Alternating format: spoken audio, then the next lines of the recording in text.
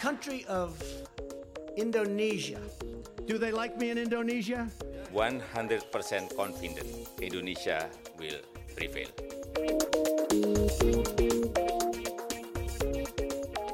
Hello and welcome to Talking Indonesia. I'm Gemma Purdy from the Australia-Indonesia Centre. Today's topic is young politicians. Indonesia is undoubtedly a young country. The median age is just 28 years. And in the 2019 elections, 45% of eligible voters will be between the ages of 17 and 36. More than ever, Indonesia's youth play a pivotal role in the country's politics.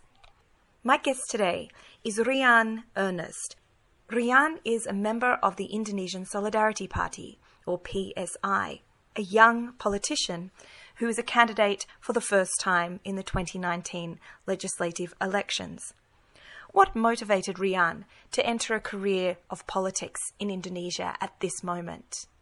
What are the key issues that he sees as important for Indonesia's future? What role will Indonesia's youth play in that future? Will it be a politically active one? Well, hello Rian. Thank you so much for being there and welcome to Talking Indonesia. Thank you. It's a pleasure to be present here. Thank you. Now, Rian, can you start by telling us a little bit about yourself? And I'm interested to hear about your background and how it is that you came to be involved in politics. Okay. I'm an Indonesian, but I came from different origins of family. So my father, he is a German. And my mom, she is a Chinese-Indonesian descendant. But my great-great-grandma, she is a member of Suku Laut. Suku Laut in English, it means sea tribe. Mm-hmm. So it's like a gypsies, so-called. So that's from my family side. Born in West Germany, but then my mother took me back to Indonesia when I was 3 years old. So I was raised in the suburb area near Jakarta. So it's a district called Bekasi. So I spent my childhood in a maybe lower middle income class area. And then I had my education from Catholic school, from kindergarten all the way up to junior high. And then I attended public high school. And afterwards, I attended public university, University of Indonesia, law faculty. So after my graduation, I was working as a corporate lawyer in Jakarta for about 5 years. Well, in the middle of those periods, I took unpaid leave. And actually this 1 year term of unpaid leave changed my life because I was a school teacher for 5th grader in Nusa Tenggara province, in a small island, which is a border between Indonesia and Australia. So the island is called Rote Island. When I was there teaching this kid, I experienced the corruption in Indonesia because East Nusa Tenggara, I don't know whether it is still, but it was the most corrupt province in Indonesia. And I also experienced the lack of motivation from several of my colleagues at that school. So I see there's a systemic issue in my country, like, for example, demotivated bureaucrats and then not so clean bureaucrats. So because of these things, I was thinking, I can just work at the private sector and ignore all of those things, or I can contribute to fix the system. So that was my calling, actually. It was initialized by this experience as a school teacher in Rote Island. But then I have to be realistic, right, Gemma? I went back to work in the law firm for about 2 years. And then the decisive moment came when Basuki Cahayapurnama, which was the then governor of Jakarta, was searching for a legal person that can help him in the office at the City Hall of Jakarta Province. So I applied and then I left my job. Mm-hmm. My comfortable and steady job at the private sector, and then I moved to become a technocrat, simply put a technocrat, right, advising politicians for 2 years. After that, I got a scholarship to National University of Singapore, Public Policy School, and then went back to Indonesia. Now I'm a full-time politician. Take me back a little bit to your childhood maybe and to, your formative years, as they say, when you're growing up in Jakarta and you're engaged with activities like any student at university. Were you involved in clubs and were you an activist in any way, Rian, at that time? Or was it not until, as you describe it, later on when you went to Rote that clicked into that wanting to make a change mentality? I came from you can say, as a lower middle income class family. So I don't have the privilege to indulge myself with a lot of toys and comics. Yeah. So for my leisure time when I was in childhood, so I used to read these magazines. It's quite similar to Time magazine. Indonesia has that magazine. They call it Tempo magazine. So these magazines, they describe all of this, legal issues, political issues. So since childhood time, so I have close association with legal/politics issues for my leisure time when I was still in elementary school and junior high. Right. But then I know my background, I know my stance, at least my origins, because I'm a tribal minority in the country, German, Chinese, Indonesian, and I'm also a Christian. I never thought of myself of jumping myself into politics back then. Well, even 3 years before this, I never thought of getting myself into real politics. Why not? In politics, you need to have several factors, right, to succeed. And then my personal attributes and my personal factors, well, it's not sufficient in this game. But then I have optimism that hopefully it will change in a good direction from now on.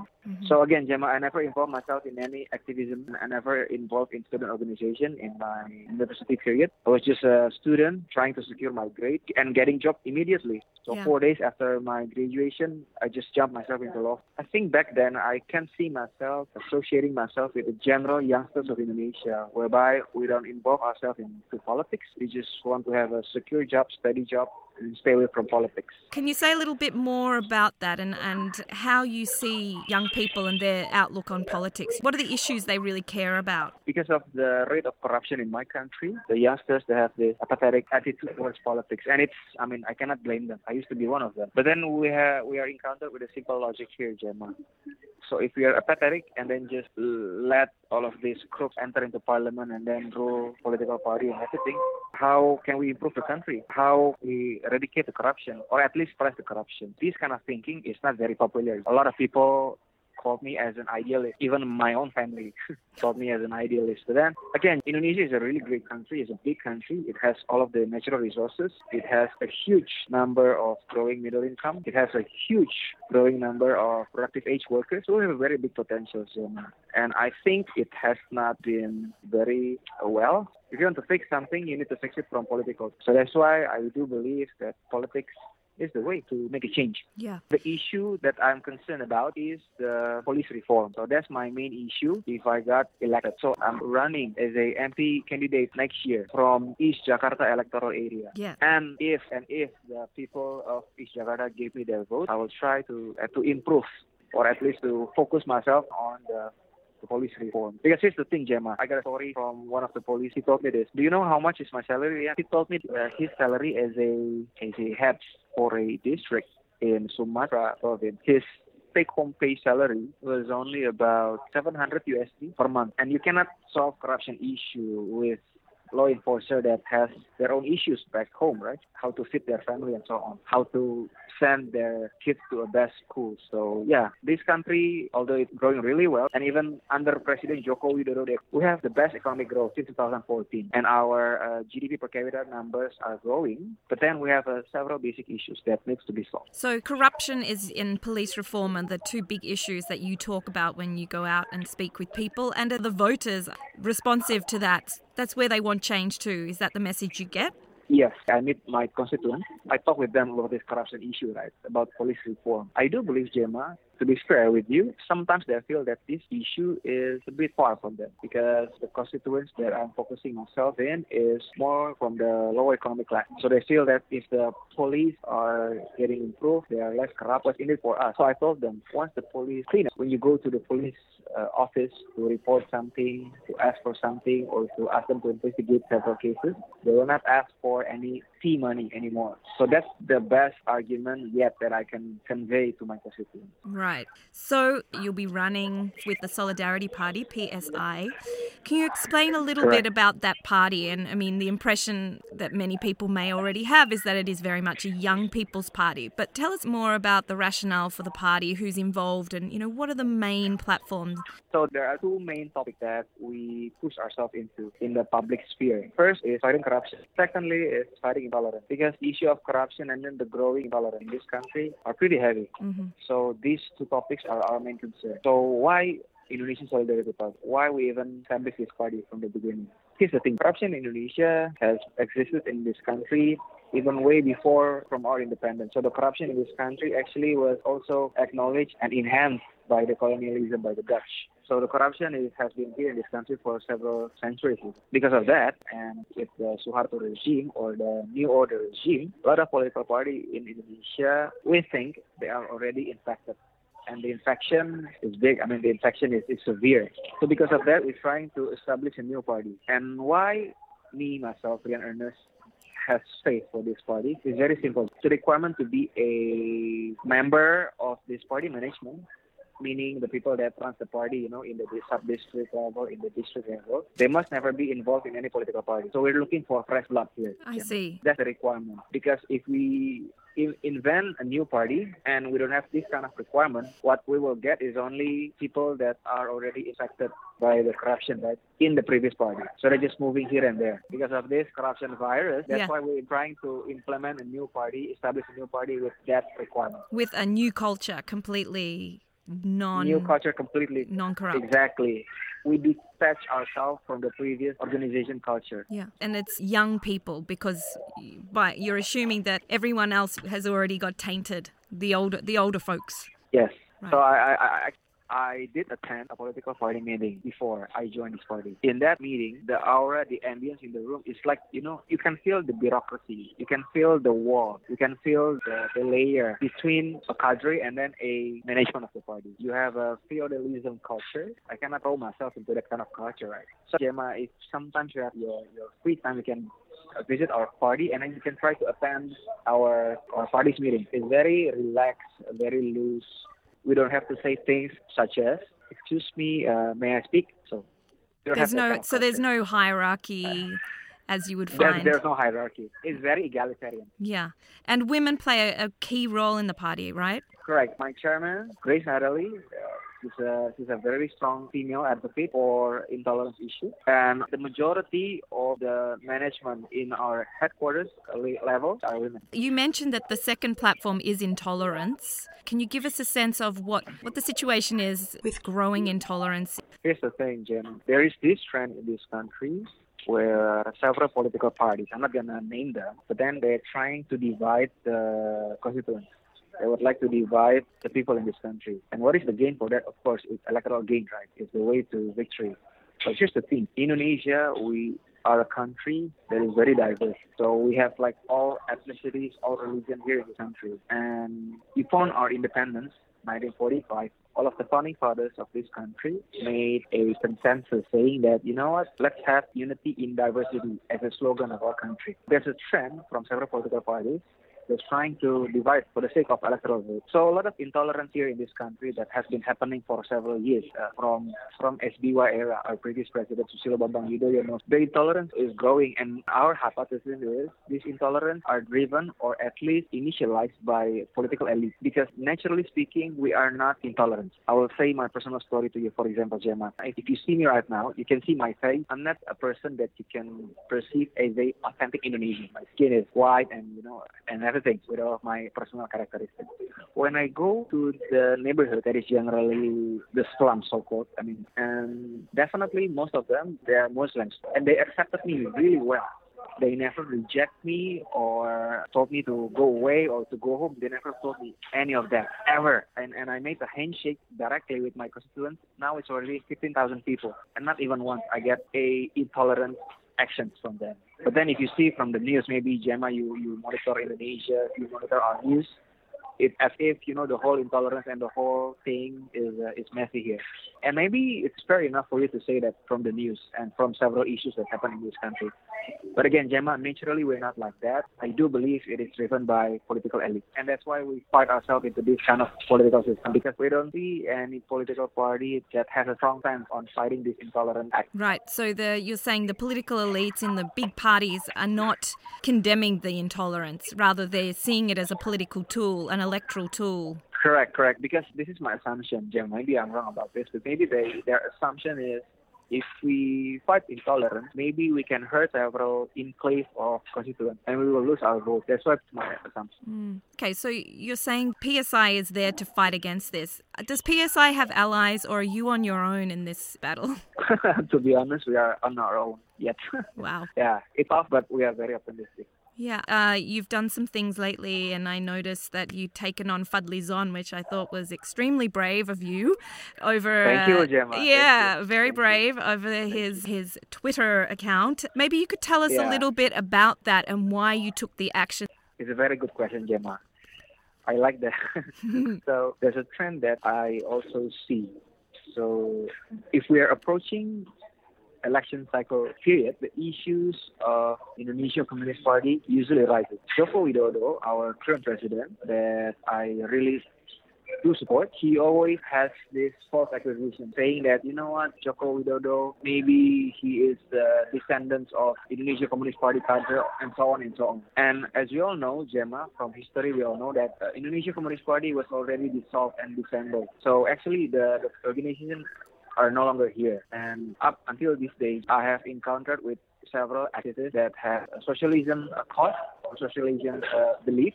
But then I never heard of any association that can, or any information that tells me that, you know what, Indonesia Communist Party is existed again in this country. I never heard of that. But all of this information, or at least perception, were conveyed by these political elite, again, just for a short game electoral victory. And I see a lot of this coming from the opposition of Mr. Joko Widodo, especially from these two political parties, Gerindra and also PKS. Gerindra is a political party that is chaired by Mr. Prabowo Subianto, who is running in the next presidential election. And PKS is Partai Keadilan Sejahtera, party that aligning itself as a religious party.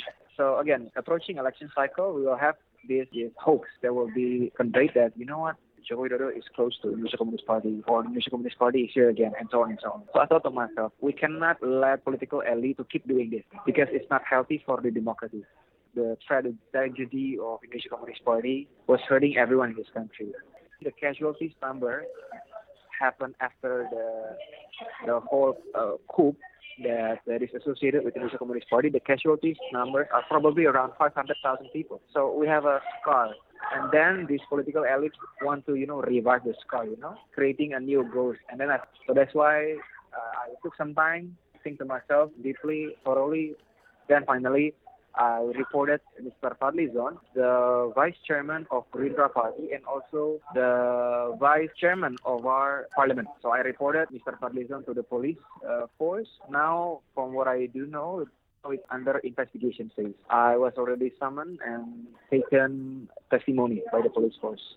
So tell us, what was the charge that you were hoping that they would make? So Mr. Fadli Zon uploaded a video in his Twitter account, and the video was several persons dancing, some sort of like kindergarten dancing, with our prominent kindergarten song. And the song is Potong Bebek Angsa.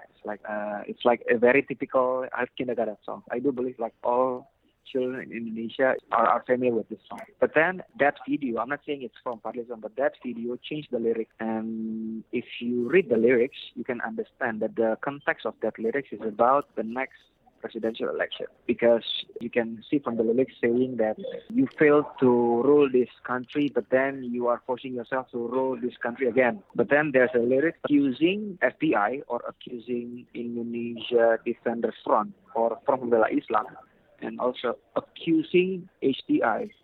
HTI is Hizbut Tahrir Indonesia. So these two organizations have their own record in terms of legal proceedings in this country because of several things that I cannot mention here because I don't have the data. But for example, the use of violence in messaging their cause, or even the allegations that HTI, for example, wants to change our state system from Pancasila or 5 principles to become caliphate. Accusing FPI, accusing HTI, well, indeed, they are Indonesian Communist Party, So these kind of false accusations that has no basis whatsoever is conveyed through social media and through their supporters. Right. I'm just trying to understand what the lyric was actually saying. My interpretation, at least, is you have two groups here. You have FPI, Front Pembela Islam, and HTI, or Hizbut Tahrir Indonesia, one spectrum. But then at the other spectrum, you have Indonesian Communist Party. So you have two spectrum here, right? Mm-hmm. So FDI and HDI was getting legal actions from the government by way of, for example, police force indicting them, and then prosecutors, and then the court. So with that kind of grouping, you can have a perception or interpretation, right, that the people doing legal action to these two organizations, FDI and HDI, they are Indonesian Communist Party. That's the perception, right? Okay. And if you don't have the trust towards the executive and the law enforcers, if you don't have the trust, can you imagine, Gemma, what can happen when we can see a possibility of distrust to the government, which can drive people to do some things that is unconstitutional, right? Mm-hmm. So because of that, I see it is quite terrifying, I think, because you're giving false information, you're just dividing us, you're just creating hope, and it's not healthy for our country's democracy. Yeah, like I say, I mean, it's brave to take on someone so powerful as Fadli Zon. And has he been summoned to testify yet? Rumor has it that I think he's gonna report me as well to the police. Right. And it's quite common, actually. I mean, I'm not surprised because of that, because usually what happens in this country, if I file a report, upon you, maybe you will reply back, or you will file me back on the basis of, for example, defamation. So, Right. Usually that's what happens. So I'm not surprised if that can happen sometimes. It's very much an activist kind of step that you've taken. You know, it's not something that regularly happens in Indonesian politics. Question is this something you're just kind of personally doing, or is this something that other members of PSI may also do heading towards the election? Yeah, like reporting the big fish to the police? Yeah. Well, honestly, maybe no, because a lot of them, they're more focused on the electoral districts. Yeah. Because they have to go to the grounds, right, meeting the people, and then do some events and meetings and gatherings. This way of, for example, stand up, speak bluntly, and then do actions, concrete actions, is not so generally used. Well, not just for PSI, but for all youngsters in this country, because there's a risk, right? Yeah. Yeah, exactly. By the tone of your questions, you have a concern, like, oh my God, what is this guy doing? Be careful, man. I do believe. Thank you. Yeah. I will keep watching my back. Yeah, but you know, I mean, as you say, there's for young people to stand up to an quote unquote elder is something that's culturally difficult. Correct. That's why I think I'm an outsider. I'm an outsider politician, definitely. Like I told you before, I was just a regular student, finding my grades, working my way out from my economic class. I got a steady job, but then, I have this calling to politics. So my thinking sometimes is out of the box, and it's a way, I'm not saying it's radical, but it's, it's just the general norm here. Yeah. And I think that's my characteristic. And I do believe in politics, it is a very tough job as a politician. If you trying to, show your another character, right? It's like faking yourself, right? And it's very tough and hard, and it will take a lot of stamina, right? Trying to fake yourself. So that's why, Gemma, I'm just doing this. I'm just trying to be myself.